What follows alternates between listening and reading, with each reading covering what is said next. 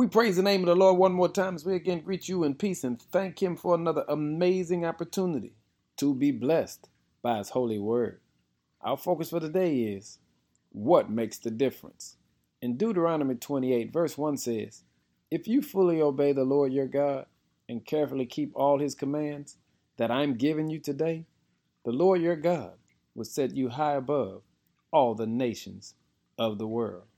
One of the things we've got to be very clear about is the only thing that makes the difference between one person and another is the fact that one chooses to obey and listen to God. You see, nobody is a superstar. Nobody is better than the other. Nobody is stronger than the other. The difference is aligning our lives up with the Lord. When you align with God, He promotes you. And as you are led by God's Spirit, you secure your place in God's presence. I pray today, in the name of Jesus, that in God's presence, your place will not be vacant.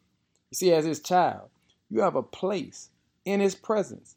And my prayer is that your place will not be vacant in the name of Jesus. Why? Because you make the difference when you make the decision to listen to God and to be obedient to the word of God. Now you know. Give Him glory today and make sure that you fill your place and not allow it to be vacant. In Jesus' name, amen.